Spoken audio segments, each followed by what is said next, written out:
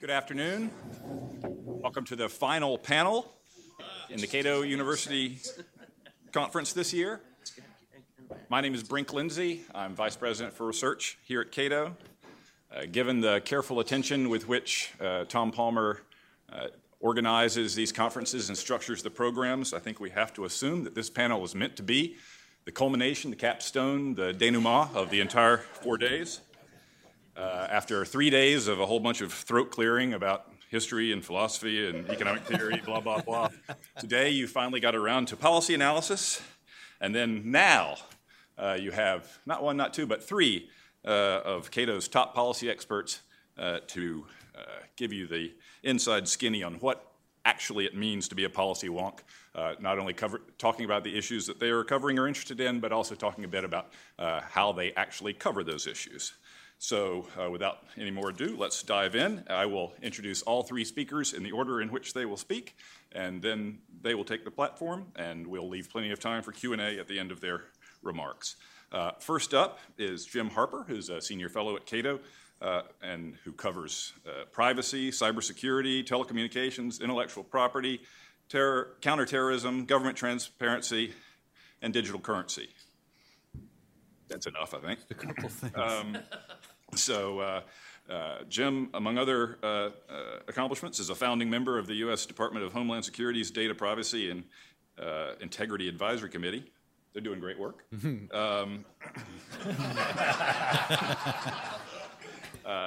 He also recently co-edited the book Terrorizing Ourselves, How U.S. Counterterrorism Policy is Failing and How to Fix It, and he's the author of Identity Crisis, How Identification is Overused and Misunderstood.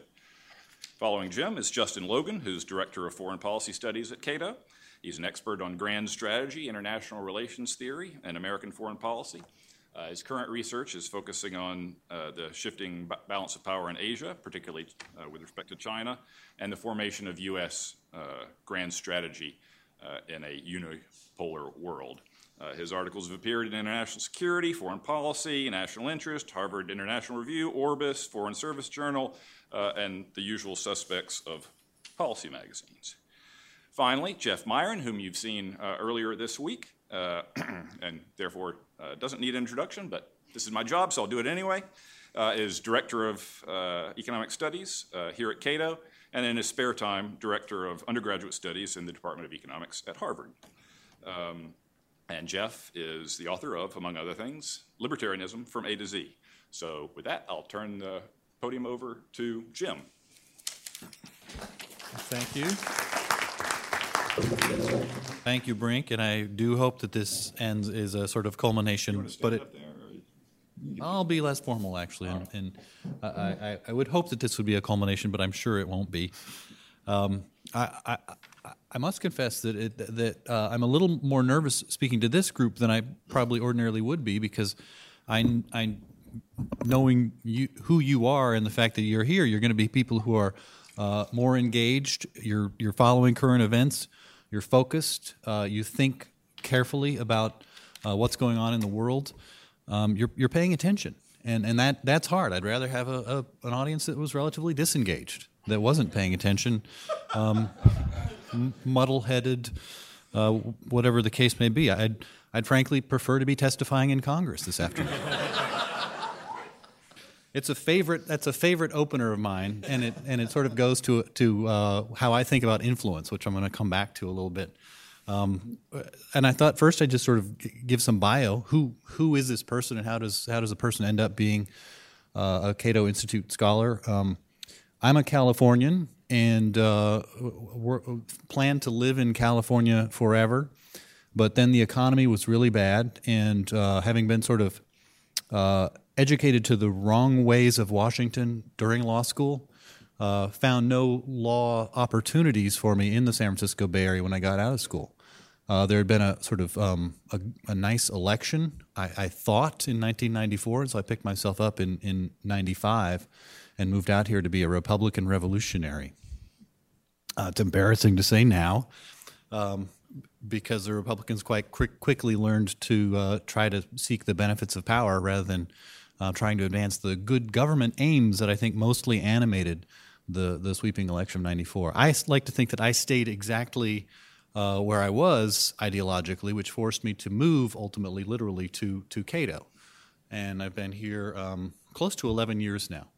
An interim after I left the Hill in 2000, having worked on the Hill for about 5 years, for about 4 years between 2000 and 2004, I had my own lobbying consulting firm working with telecom and e-commerce firms. And I was lucky enough, because clients are really annoying, I was lucky enough to link up with the Cato Institute where I could work on the right answer. That was the most important thing to me. When you're a lobbyist, you kind of have to work on whoever's offering the money. You can try to guide them in the right direction, but you can't always do that. And so you got to go sell the wrong answer on Capitol Hill, and that really left a bad taste in my mouth on the few occasions when I had to do it. Cato gave me the opportunity to work for the right answer, to speak truth to power, to however you want to think about it. And in the areas that I work on, really try to look down the horizon. The stuff that I work on, in many instances, there isn't already a policy. And so if we set public policy in the right direction now, we won't have to go in and correct it later. So Cato does great work on Social Security. During the time I've been here, there have been a couple windows of opportunity for Social Security reform, for example. My hope in my issue areas is that we don't get to where there's a Social Security system that we have to undo all the difficulties that there are there. So, for example, on the question of a national ID, which is sort of a signature issue of mine, I've worked very hard to make sure that we don't have one, so we don't have to try and unravel a national ID at some point in the future. But I got ahead of myself. The issue areas that I work on I refer to as information policy. And that when I started on at Cato, they asked me, they allowed me to sort of create my own title, and I thought about it in a serious way. I took Director of Information Policy Studies because it's information policy that I work on. That originally broke down into three simple areas: privacy, right and wrong with personal information use, which is sort of where I did the majority of my work. Also telecommunications, how information gets from point A to point B. At that time, it was really mostly about telecommunications regulation. That's less important now compared to things like internet governance, which are rising in importance. And finally, intellectual property, so your copyright, patent, trademark, and other such doctrines. Again, I worked the most on privacy. Over the years, I've added a few things to the portfolio. The work on the DHS Privacy Committee, which has been oh so successful, I say oh so facetiously, that made me realize that you couldn't have a good conversation about privacy in this country if you didn't have some handle on counterterrorism. DHS, which is maybe actually the natural role of an institution like that, has a security mania that you can't really counter, you can't balance against if you don't understand security issues really well. So I got together with Chris Preble and Ben Friedman when we did a years-long program on counterterrorism, coming up with not a libertarian counterterrorism program, but just a solid counterterrorism program that doesn't indulge what terrorism invites from victim states, like ours was on 9/11, which is overreaction.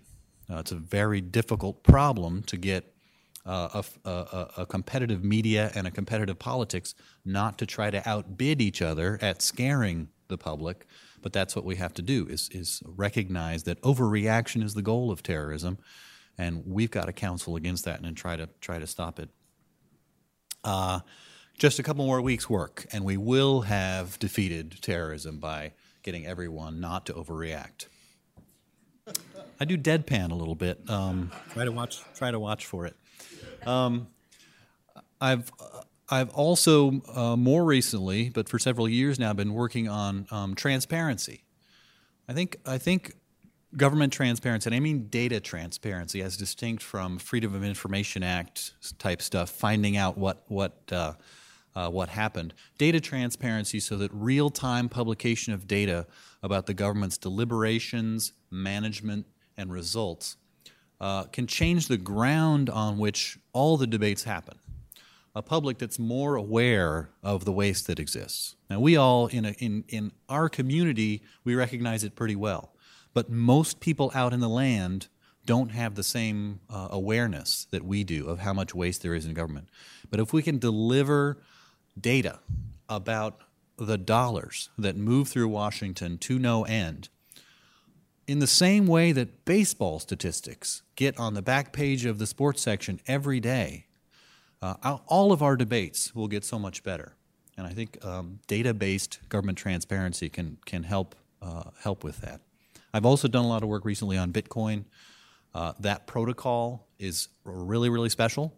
When I left California in 95, I managed to miss .com. I'd be like some kind of billionaire or something if I just sat there for 6 more months. And when I saw the Bitcoin protocol come around, I said, I am not going to miss this one. So I've been working a lot on Bitcoin, which I think is a fascinating protocol. Just briefly, and I think I've probably already gone a little long for your tastes, one of the most interesting questions that we might discuss is how influence works. How do we individually and how does Cato collectively move society in the right direction? And I think that's something we're always thinking about and always deciding on for ourselves. The well-recognized model is what Cato's been doing for so long, putting out books, putting out papers, putting together policy fora, influencing people, so broadcasting our ideas to other smart people who might help carry the message. But things are also changing. I talked a little bit about how transparency might change debates entirely. If the information environment in which debates are conducted is different from what it is now, there's more information about government spending and government waste, that's going to change every single debate, and I think that's a real opportunity.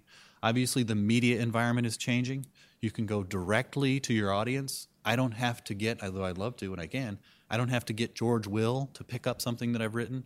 I can take it out directly to people. And so we spend a lot more time on Facebook and Twitter and other social media. I think every scholar has a different way of influencing the public. Some testify in Congress. Some spend a lot of time on TV. Some are big fancy academics from Harvard University. But we all have our way of influencing, and I think it's very interesting to think about and to learn from others. With that was a segue, ladies and gentlemen. Learning from others. Let's hear from our colleagues. All right. Great. Well, thanks to all of you for being here. It's a pleasure to be able to share some thoughts on a topic that I think I understand. What I'm supposed to talk about. And I'll only mention, I didn't know Jim gave a little brief autobiographical sketch. I'll only point out that when he came here in 1995, I was 17. So I'll defer to your wizened elder status on any matters that you choose to invoke that status on. So they asked us to talk a little bit about, in very broad strokes, as our 10-minute time horizon would indicate, the perspective we bring to the policy issues that we work on, the principles that we sort of deploy when we think about policy questions, and then to describe in some detail, but again briefly, the nuts and bolts of what we do, what it's like to work at a think tank. So I will say a little bit that my background is weird in the sense that I came and worked at Cato as the intern coordinator before I had done any graduate work and became a researcher in defense and foreign policy and then an analyst before going to graduate school. So I sort of had an unorthodox career trajectory that people, maybe aspiring think tankers probably shouldn't try to emulate because it was very strange. But so I actually got to learn, what it was like, if you think of this as a sort of meat packing factory or something, I learned about the abattoir, everything to the sales line. So feel free to ask me about the abattoir after the forum. So the perspective or principles that we bring, and so Cato is a weird institute in a lot of ways, but in particular in the sense that we don't have our foreign policy studies groups are not divided regionally, right? So if you go to CSIS or Brookings, the Japan person works on Japanese economic issues, Japanese domestic politics, Japanese international politics, et cetera, et cetera. And we're more functionally delineated, right? So we have one group that does exclusively trade issues, and they work on bilateral trade agreements, multilateral trade agreements, WTO stuff, et cetera. And that's what they work, and they work those issues globally. We also have an economic development group that works on not just what used to be called third world countries, but also on things like European integration and other questions about what the Academy would call sort of IPE sorts of issues. And then we have our department, which I sort of morbidly refer to as the Guns, Bombs, and Dead People department, which explains the sort of pallor that you see on my face. And so what does libertarianism really have to say about the guns and the bombs and the dead people, and what are the principles that we base our work on? Well, the first principle is that in general, war has bad consequences for liberty. And so it bears saying that not in every instance are the libertarian implications of war worse than the libertarian implications of non-war, right? It's not the case that libertarian principles necessitate pacifism or indicate in some way that in every instance the absence of war is superior to the existence of war. But in general, wars historically have created extraordinary concentrations of executive power. They've raised taxes, they've raised legislative powers, they've raised a whole host of deleterious abrogated civil liberties in very important ways. And so we think that those things should be looked on with a certain amount of skepticism, not to say lockstep opposition, but we worry about these sorts of things a lot. And so in thinking about what I wanted to say, it's always useful to sort of remind ourselves not just of the sort of anti-militaristic orientation of the American founders, but the expressly anti-military orientations of people who we look on very favorably in a lot of other political contexts. At the end of the 18th century, John Randolph gave a speech just denigrating, dripping contempt onto the idea of having a standing army. And he talked about the military parade, which meets the eye in almost every direction, excites the gall of our citizens. They feel a just indignation at the sight of loungers who live upon the public, who consume the fruits of their honest industry under the pretext of protecting them from a foreign yoke. They put no confidence, sir, in the protection of a handful of ragamuffins. I mean, this is like Code Pink level stuff here, you know. General betray us. Benjamin Rush, who many people know, recommended the establishment of a peace museum in Federal Hall to offer a favorable contrast to another room inscribed National Glory, in which the horrors of war would be depicted. Over the portals of the Department of War, there would be painted the captions, "An office for butchering the human species, a widow and orphan-making office." So these guys were radicals by the standards of the contemporary, certainly right-wing, but even the left-wing in the present context. So those are actually a bit much for me, but it's worth thinking about the sort of intellectual zeitgeist at the founding of the country. Keep in mind, this was less than a generation away from a period in which marauding foreign empires in North America actually burned the White House to the ground. So people like to talk about, well, the world has changed. Justin, don't you understand? It has changed. There aren't any European empires rampaging across North America. And this was, again, a discussion about the formation of a standing army. So we, I think, take that skepticism and that cynicism, if you prefer, about war into our analysis of war in the contemporary age. It's certainly true, though, that libertarianism or a sort of spare set of libertarian principles can't answer in themselves for you questions like, how dangerous is the world today? To whom is it dangerous? What sorts of dangers are the most proximate to the United States and why? Libertarianism isn't a theory of everything. It's not a theory of international politics. But it does give us some insights about how to think about these questions. And one of the things that I think is worth keeping in the front of our minds is the fact that the national security bureaucracy, which gives us a lot of the information about the threats they're paid to deal with, doesn't have the incentive structure in place to sort of maximize the national interest, right? That's just not something that happens. And so the information that comes to us comes from, in a sort of public choicey sort of analytic frame, from people who not necessarily have nefarious sort of Marxist or military-industrial considerations, but they just don't see the big picture. They see their little analytical slice of it. They went into a particular field because they think it's important, just like prosecutors go into becoming prosecutors because they think that crime is an enormous problem, and they come with it from that particular angle. So we tend to point out that public choice analysis applies to international politics and national security as well. On the more sort of nuts and bolts questions, this is where the real blinding cynicism might come out. I think in terms of talking about what we do, it's worth changing the question a little bit and talking about, I was going to say who we do, but that has a whole different connotation, I guess. The audience is to whom we speak, let's say. And I think you can disaggregate them in three ways, right? So you can, and I use this term with all the appropriate contempt, there are thought leaders in Washington and the 95 corridor more generally. And with those people, I would lump Jim's aforementioned ignorant legislators.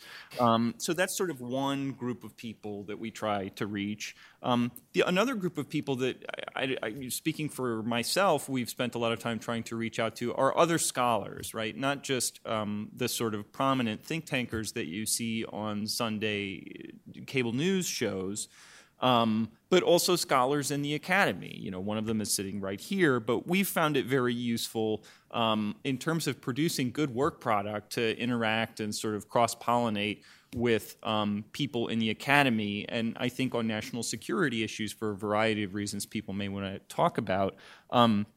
We have sort of a friendlier audience in the academy than certainly we do in Washington, and if you look at the sort of hawkishness of different groups, I think international relations professors tend to be the most dovish. The public tends to be the next most dovish, and the most hawkish by a large measure are people who work on national security policy in Washington. So I can get into a whole political science thing about selection effects, and I think I can explain why that's the case. But we found it very fruitful to interact with scholars. And then, of course, there's the public. There's directly writing op-eds, there's blogging and tweeting and writing books that, you know, we hope people might possibly read. But if you look at the political science literature on how public opinion gets formed, it paints a macabre tale of most people are partisans, and most partisans get their opinions sort of beamed into their skulls by co-partisan elites. And so I think for my own, and maybe I'm sort of talking out of school here, my view is that trying to lean as much as possible on these sort of thought leaders and on other scholars, for a department that's pretty small, depending on how you count, we're about 6 or 7 people, is probably a better use of time because of the sort of bang for the buck factor that you get from if you move one George Will, to use Jim's example, you know, that's much better than, you know, 10 op-eds in the, I forgot my own hometown paper, the St. Louis Post-Dispatch, you know, trying to reach people that way. So I think those three audiences are maybe better statements about what we do than sort of rattling off the actual mechanics, but I've gone over a little bit as well, and if we want to talk about the actual mechanics, I'd be happy to do so in the Q&A. Jeff? Sitting hurts my back, so I'm going to stand up. Most of you probably realize that libertarians aren't good at following directions, so I'm going to exemplify that right now, mainly because I feel you've all have heard my perspective and the Cato perspective on economic policy and how we analyze it and think about it and have a good introduction to a lot of what we do. I will emphasize a couple things from all of that, but then I'm just going to launch into a topic that I think is interesting and mishandled throughout academia and the press. It might be useful to discuss. So the perspective of the economics analysis and related stuff is not that markets are perfect, that we have theorems from economic textbooks that tell us that laissez-faire is the best possible economic system because marginal cost will equal price everywhere, blah, blah, blah, all that stuff that some of you saw in Ec 101. Our perspective is markets do a pretty good job, okay, but there is monopoly, there are all sorts of imperfections out there. But the interventions usually make things worse, not better. That's not a theorem for every single intervention, but we discussed lots of examples back on Monday, and that's the general perspective. So we don't start out just asserting over and over again no intervention could ever possibly be beneficial. We try to demonstrate that actual proposed and utilized interventions are in fact usually not helpful, and in some cases make things much worse.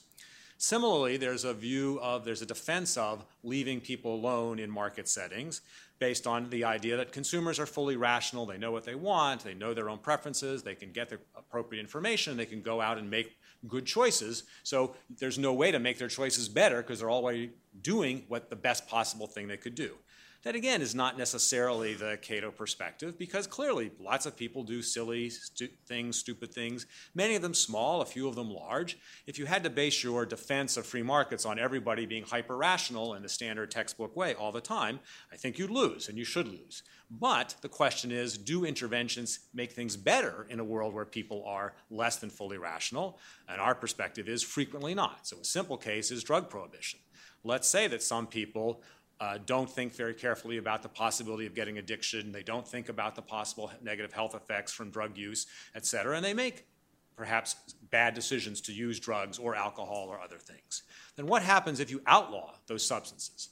Then not only do those consumers get the negative effects of continuing to consume those things that they would get even in a legal market, but they get impure versions of those commodities. They risk being arrested, which is really bad for your health and productivity. They have to buy from criminals, so they risk violence in the mere act of purchasing instead of just going down to the local CVS and so on. So there's all sorts of negatives created by the attempt to protect people from their irrationalities. So that's rarely the right way to go, or at least it should be done in very mild and gentle nudge ways, not in aggressive, prohibit everything in sight ways. Okay? So in economics, we cover the huge range of issues that we talked about on Monday. I'm not going to sort of belabor that. I'd like to just really do one more example because it's fun and it's interesting, and that I think will give you at least as good a perspective as reviewing any of those other details. So what should be done? What's the story with Greece? Okay? Why is it such a mess? Okay? What should be done about it to fix it and all that sort of stuff? My starting point is the following. The euro never made much sense. Okay? Why not? Well, what were the arguments for the euro? There was a half of a good argument. The half good argument was if people can go across borders and not have to change currencies, that's convenient. It's obviously nice that if you came here from Kentucky to attend Cato U, you didn't have to convert your Kentucky dollars to DC dollars. But the fact is that Europe had been dealing with multiple currencies for decades. Okay? It was trivial as electronics got better and better because you just swiped your card in whatever country you were in, and it got charged to your bank account at some point in some converted currency. There was markets in which you could hedge currency risk for businesses and all that. It just wasn't a big deal, but it was a sort of mild reason. The other reason that was given, the big reason given by the economists in favor was if we have each country trying to do its own monetary policy, a lot of them are going to do it badly. They're going to make all sorts of mistakes. In particular, the southern countries like Italy are going to have super high inflation, and that's bad. What we really want is Germany to be able to control every country in Europe's monetary policy, because only Germans really, really, really hate inflation. Okay? And there is a teeny, teeny grain of truth in that. But the notion that anybody knows how to do monetary policy well was always a leap. Okay? And in order to have that common policy across all these countries, you had to have the appropriate fiscal union. You couldn't have every country able to borrow at German interest rates if that country was not going to be able to grow and produce and be able to pay back debts at German rates. So creating the euro was virtually guaranteed to create precisely a situation like Greece and other periphery countries where they could borrow very cheaply. Everybody assumed that all the debt Greece took on was in effect guaranteed by the whole Eurozone, and so they borrowed and borrowed and borrowed, spent and spent and spent, rather than investing with all the borrowing, and so their economy's a mess. So if the euro never made sense in the first place, then letting Greece out of the euro or letting the euro blow up entirely isn't a negative. It's, if anything, a positive. Okay, so that sort of complication that creeps into every discussion of what to do about Greece, well, we can't do that because that might make the euro break up. That's a complete sort of nonsense. That should be the objective, not the caution. We should be trying to get rid of the euro. Or maybe if France and Germany both want to be in the eurozone, fine, let them have it. The next thing is that Greece will never pay back its debts. It is completely inconceivable that even if they started miraculously growing at 3-4% a year, which is completely inconceivable, okay, that they could pay back anything like the magnitude. Okay? So continued bailouts that basically take money from German, French, other rich country taxpayers, okay, shuttle it through the Greek banks and buy up this debt, okay, and then put it on the balance sheets of the European Central Bank and the IMF and so on. Okay? That's not helping Greece because the money's not going to Greek citizens. It's going to bail out German and French banks who invested, okay, in Greece. Okay? And it's never going to do anything to get Greece to grow again. Okay? And so it doesn't make any sense whatsoever to continue those bailouts. Okay? So what should anybody do? There are no good solutions. There are no solutions of any kind if by solution you mean something that fixes everything, that makes it all okay. Greece is poor. It has moronic economic policies. Okay? It has tons of barriers into opening new businesses, tons of barriers into expanding new industries. It has retirement ages for people, civil servants of 53, has super generous pensions. It's just laden with things which guarantee it's never going to grow appropriately. So even if you do everything else I'm going to say for Greece, it's probably still going to be a disaster for a long time because it's probably never going to reform its economic policies. But its best chance is that it gets out of the euro and it defaults on absolutely all of its existing debts, external debts. Now that means that the banks are at some level sort of kaput because they're full of all of this euro-denominated stuff. So the Greek government is going to have to, over some very sort of long weekend, convert everything to drachmas, announce a new currency, say that all existing accounts are now denominated in drachmas, and try to simply be its own country and its own monetary policy with its own currency. Now, if it does that, one good thing does happen. Okay? So it's a flip side. It means that it's now really much, much cheaper to invest in Greece, to put factories in Greece, to visit Greece as a tourist and all that, because the euro is not going to trade one for one with, the drachma is not going to trade one for one with the euro. It's going to trade at 0.2 to 1 or 0.1 to 1. It's going to make everything in Greece really, really cheap for people who are on dollars or euros or yen or anything like that. That might stimulate investment. It certainly will probably stimulate some tourism. So if that happens and Greece adopted better economic policies, it has a chance of growing at a reasonable rate. If it continues doing what it's doing, okay, if keep having these really bad policies imposed by the IMF and the ECB of big tax increases, then it never is going to be able to grow. It's never going to pay back any debts, okay, and it's just a complete unmitigated disaster. So that is all completely consistent with the way we think about economic policies at Cato. So we look at the facts, we look at what the policies are actually doing, we think about the fact that there might not be any good alternatives. There's not choice A, which is terrible, choice B, which is even worse, but choice C, which makes everything perfect. There's frequently only choice A and B. And the smart thing is to choose the one which is less bad, okay, even though that is politically difficult to defend and very unsatisfying. Thank you.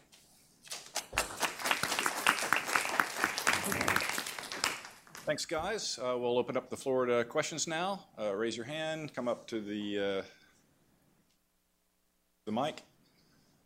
Okay, this is for Jim. Jim, I'm a retired senior budget analyst for the Department of Transportation. I was very excited by your concept of information for structuring logical debate, I guess is what you were getting at. Could you elaborate in some detail on some of your ideas? Well, sure. Thanks. I didn't plant that question.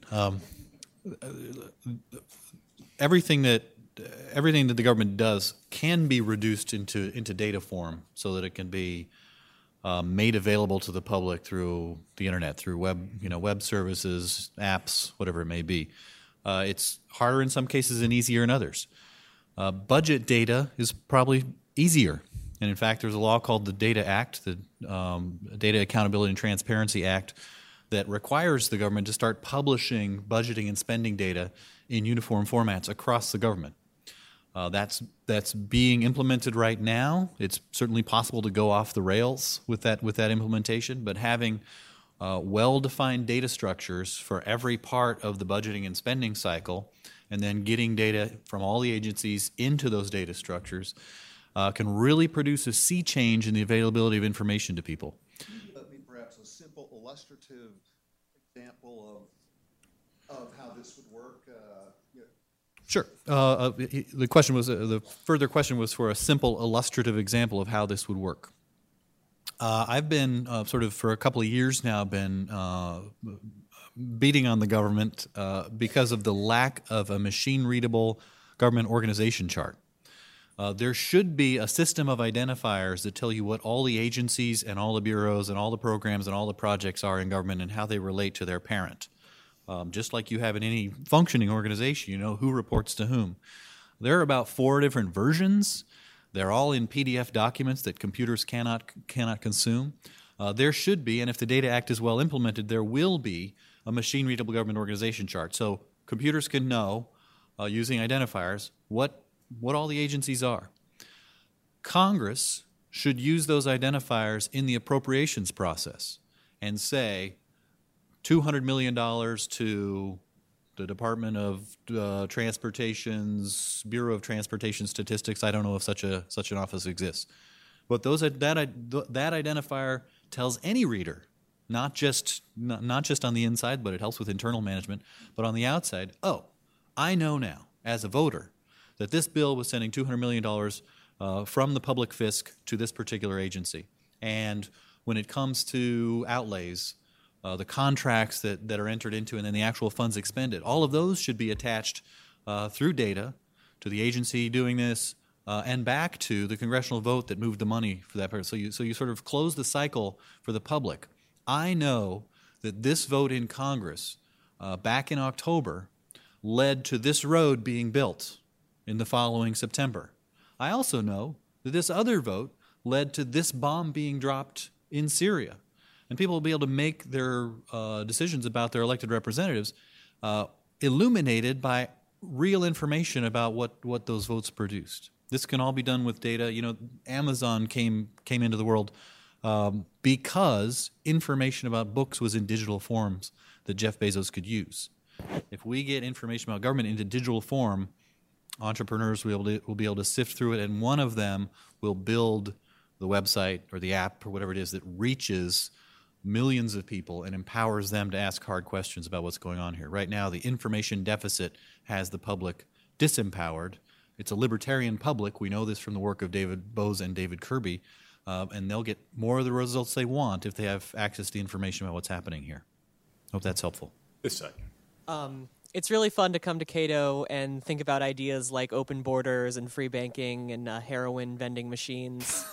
But one of the ideas I've learned about in this internship is the idea of the Overton window, those policies which have enough private and public support where their implementation is actually feasible. So I was wondering if each of you could give an example of a policy change in your area of expertise that you think is in the Overton window that might actually have a possibility of being implemented. I already talked, so you guys have to. All right. Well, for me, that's really easy. My main area of expertise is drug legalization. So, full marijuana legalization for the first time since 1937 seems like it might happen. Now, that said, there's serious risks. Several of the Republican candidates have said that as soon as they're elected, they'll direct the Justice Department to start enforcing the federal marijuana laws in all the states that have passed state legalizations and maybe even the medicalizations and so on. So it could all come crashing down really fast, but public opinion definitely has moved substantially and is now a majority, according to Gallup, in favor. So we're probably in that window.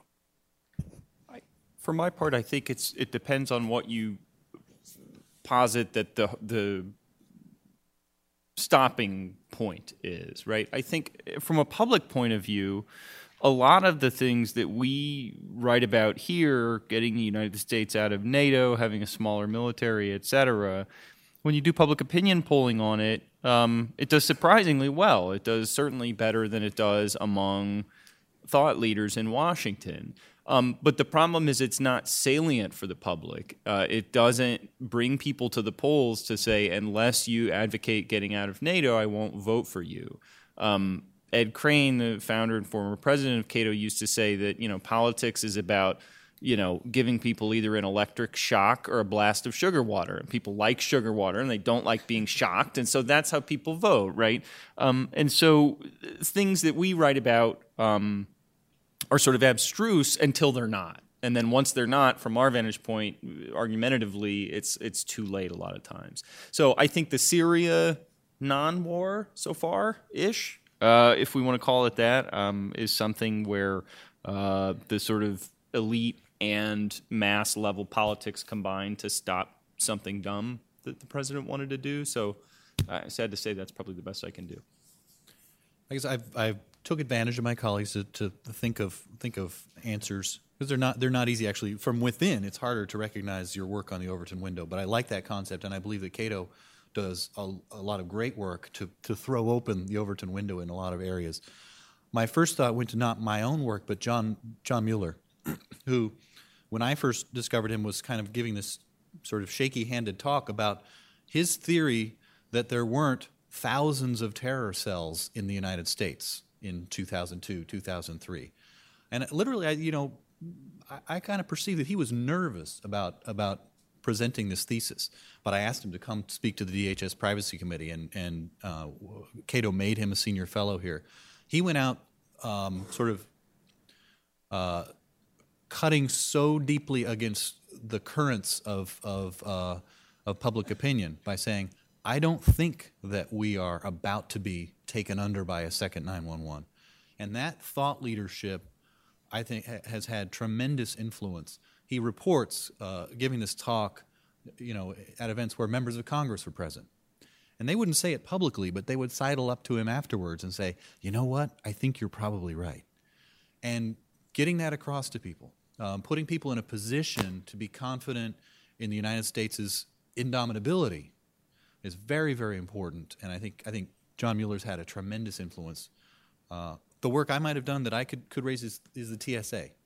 Very early on, at a time when it wasn't really comfortable to say so, I was saying that the TSA should go away. It should be not diminished, not this or that, but should actually be eliminated so that airports and airlines would have responsibility for security once again.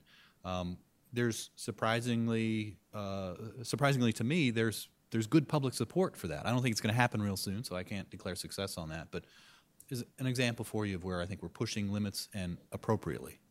Just to throw in a couple of additional thoughts. This is a time horizon that Cato and other think tanks straddle. That is, on the one hand, we want to exploit these windows of opportunity when they arise, but perhaps the more fundamental task of a place like Cato is to contribute to opening these windows in the first place.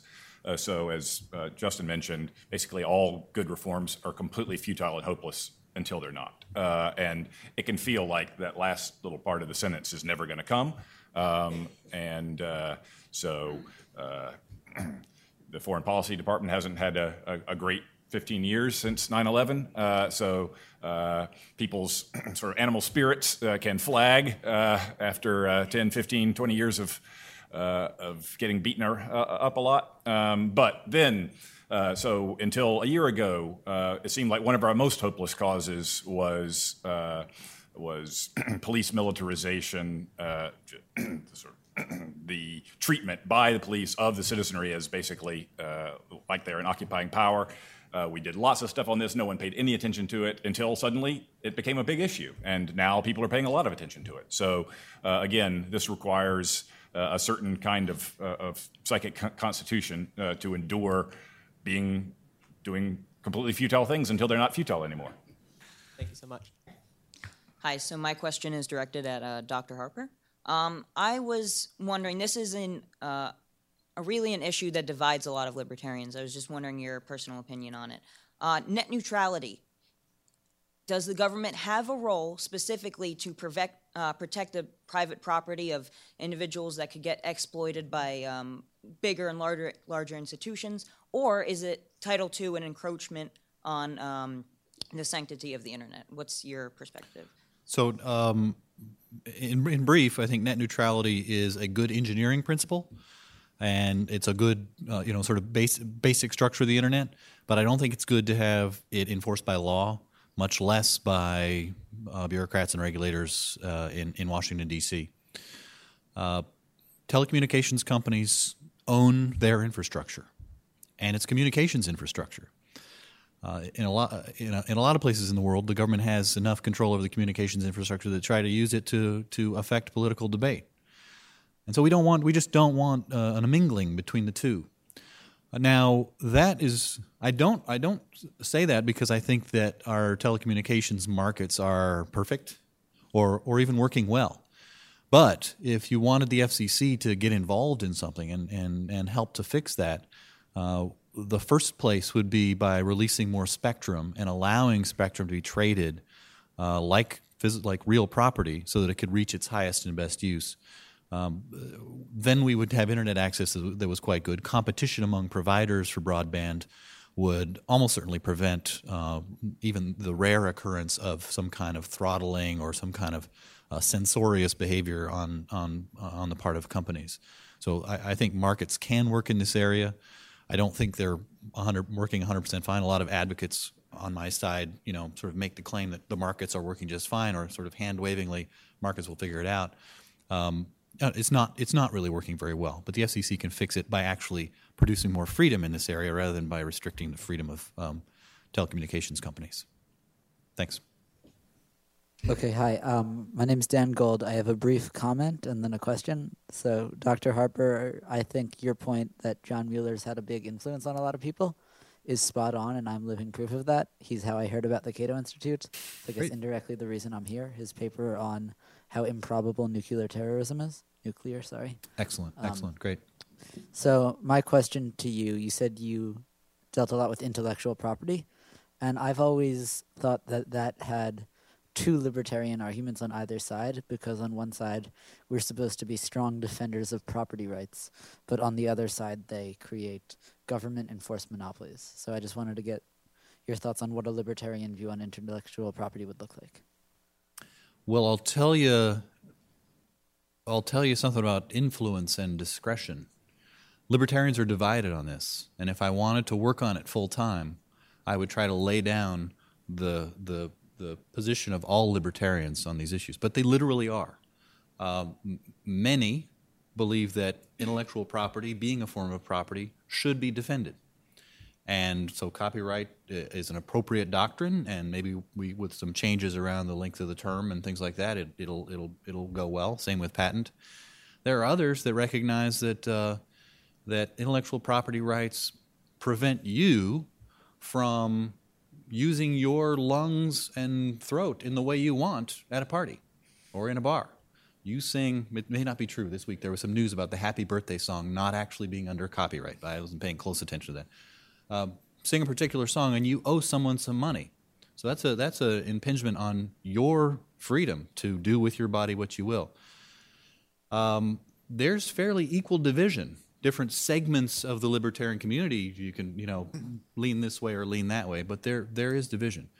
I've made a sort of because I don't want to work on it full time and don't want to catch javelins from behind. I've made a conscientious choice to sort of try to host debate on that, but not lay out the one final answer for all time. You're right that people are divided. Jeff?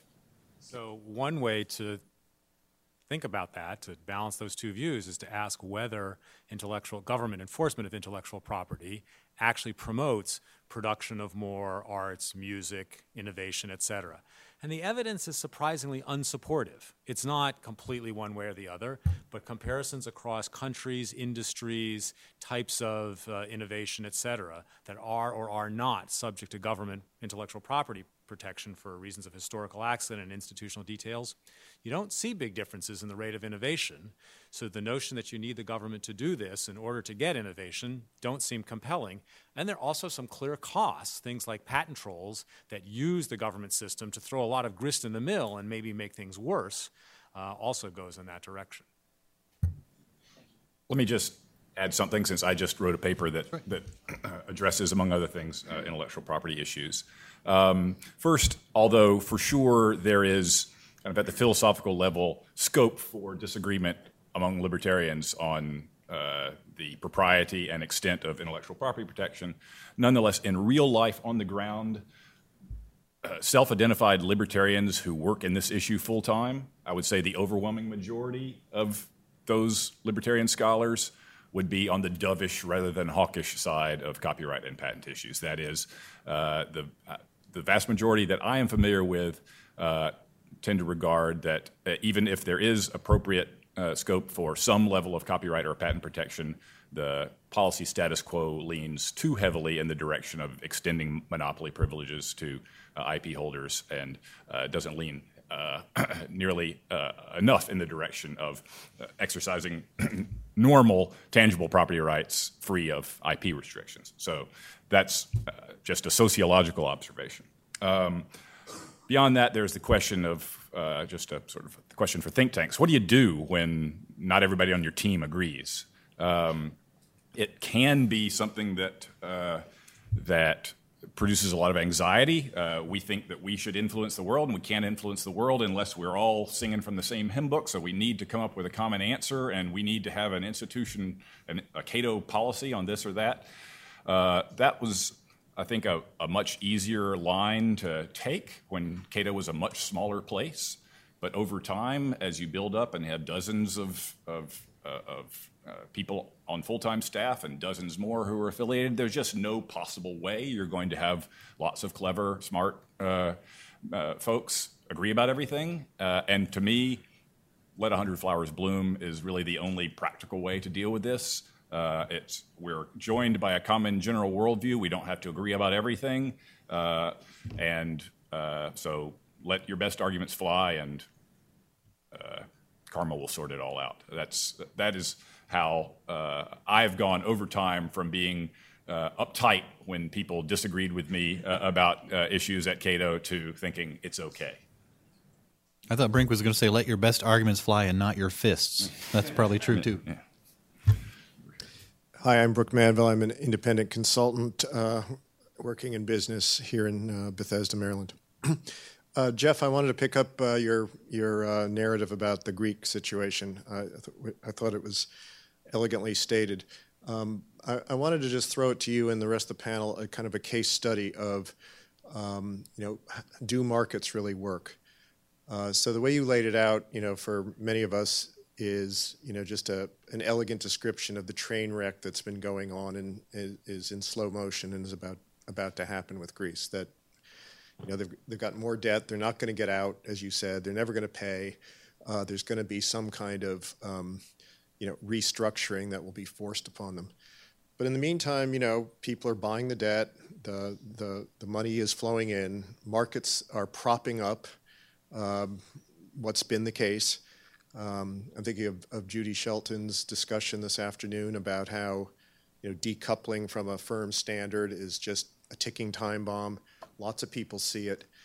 My question is, even though people see it, markets keep going and working and propping up frail structures, if you like, or risky structures. And how, as a libertarian, do you think about less is more, non-intervention, but you watch these ticking time bombs that have potentially systemic risk? How do you think about, the greater good in just being blown up and knowing for the last 10 years it was going to happen?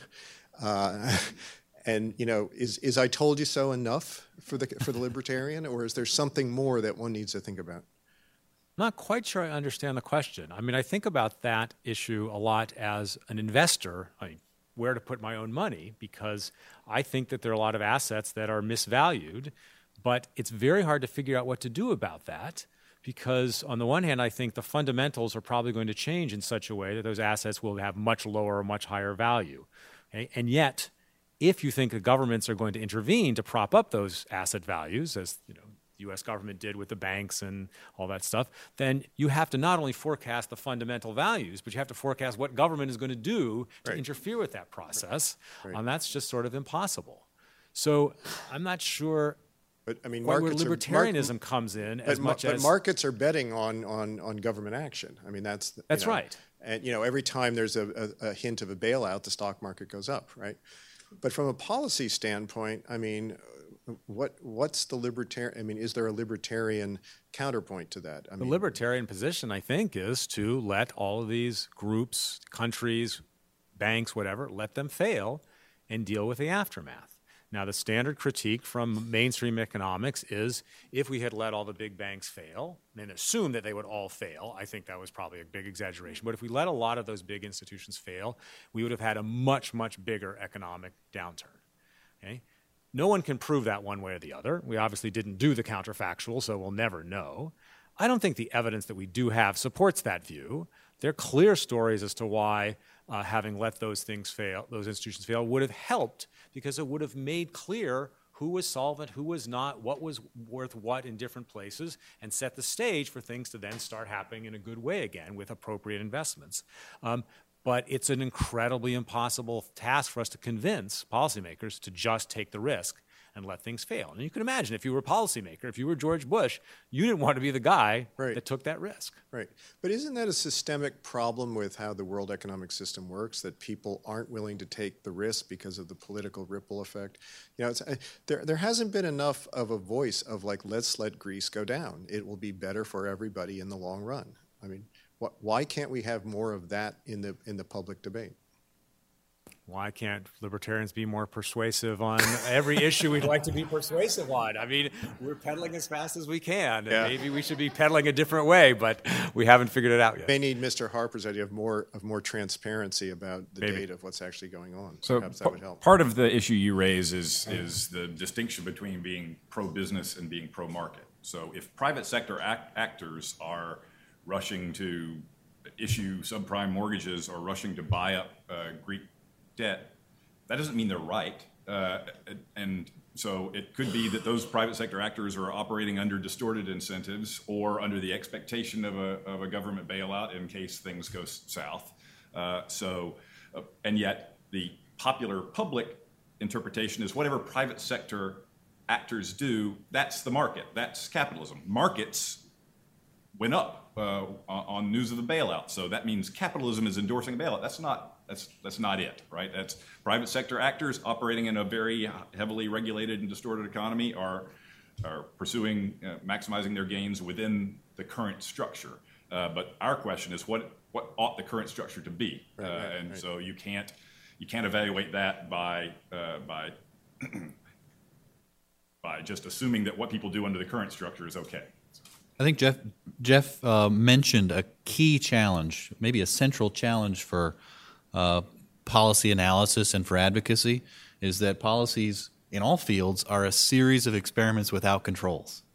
And so you get a bad thing happening and a certain outcome occurs, and you say, see, well, if it had gone this way, it would have been different in these ways. And nobody really believes you because you can't run that controlled experiment.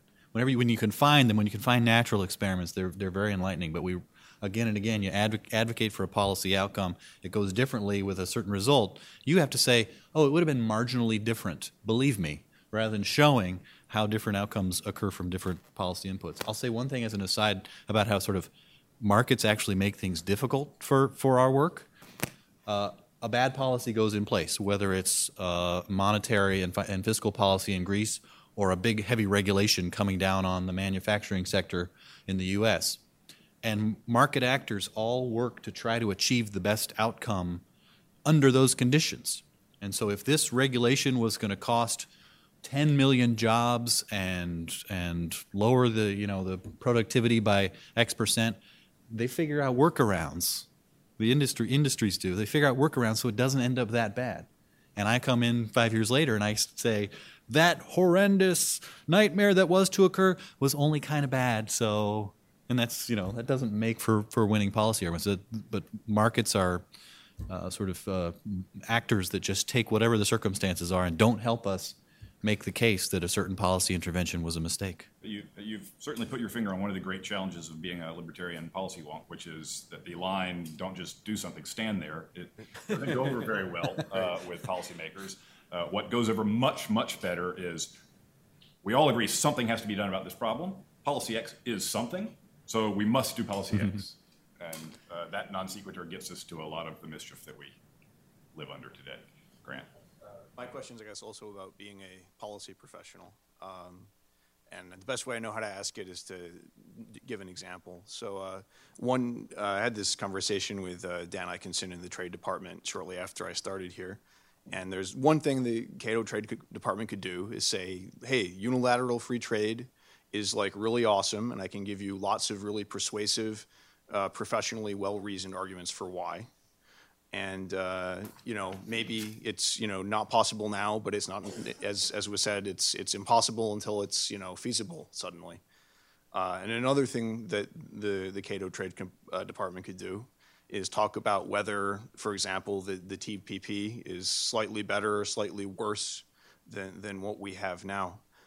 So I guess I wanted maybe you could all comment about the risks and benefits of focusing more on one or the other strategy. Like, do we lend legitimacy to kind of crappy policies by engaging in trying to go for marginal gains? Do we forego marginal gains by articulating what we think like the good solution actually looks like? Let me field this because I actually founded the Center for Trade Policy Studies at Cato, so I confronted this issue very early on. Also, I will note that it is 5:59. I've been instructed on pain of death to close this session at 6 o'clock.